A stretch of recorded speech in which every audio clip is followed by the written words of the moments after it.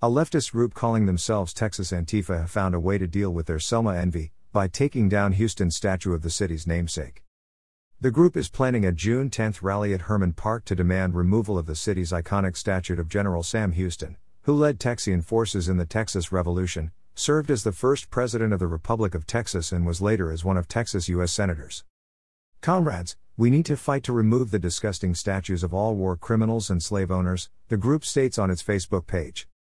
Texans agree the disgusting idols of America's dark days of slavery must be removed to bring internal peace to our country, they also claim. Was Sam Houston a slave owner? Yes. Was Sam Houston an idol of slavery? No. And this is where history gets complicated. Sam Houston owned 12 slaves and believed slavery was a national economic necessity.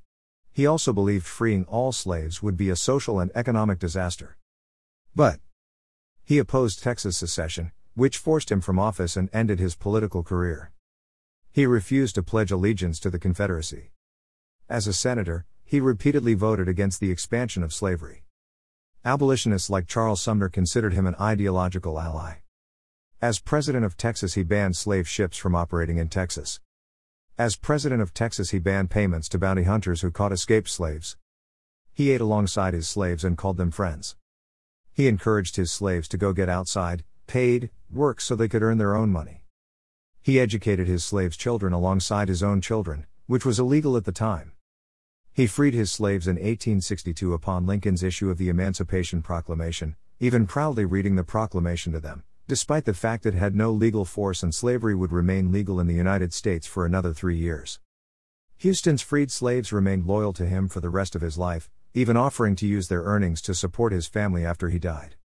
Houston supported slavery as a legal institution and owned 12 other people. But, by the standards of the time, he was very progressive, and many abolitionists considered him an ally. Texas Antifa's insane demands do bring up a legitimate question. Do you judge past people by today's standards, or by the standards of their time?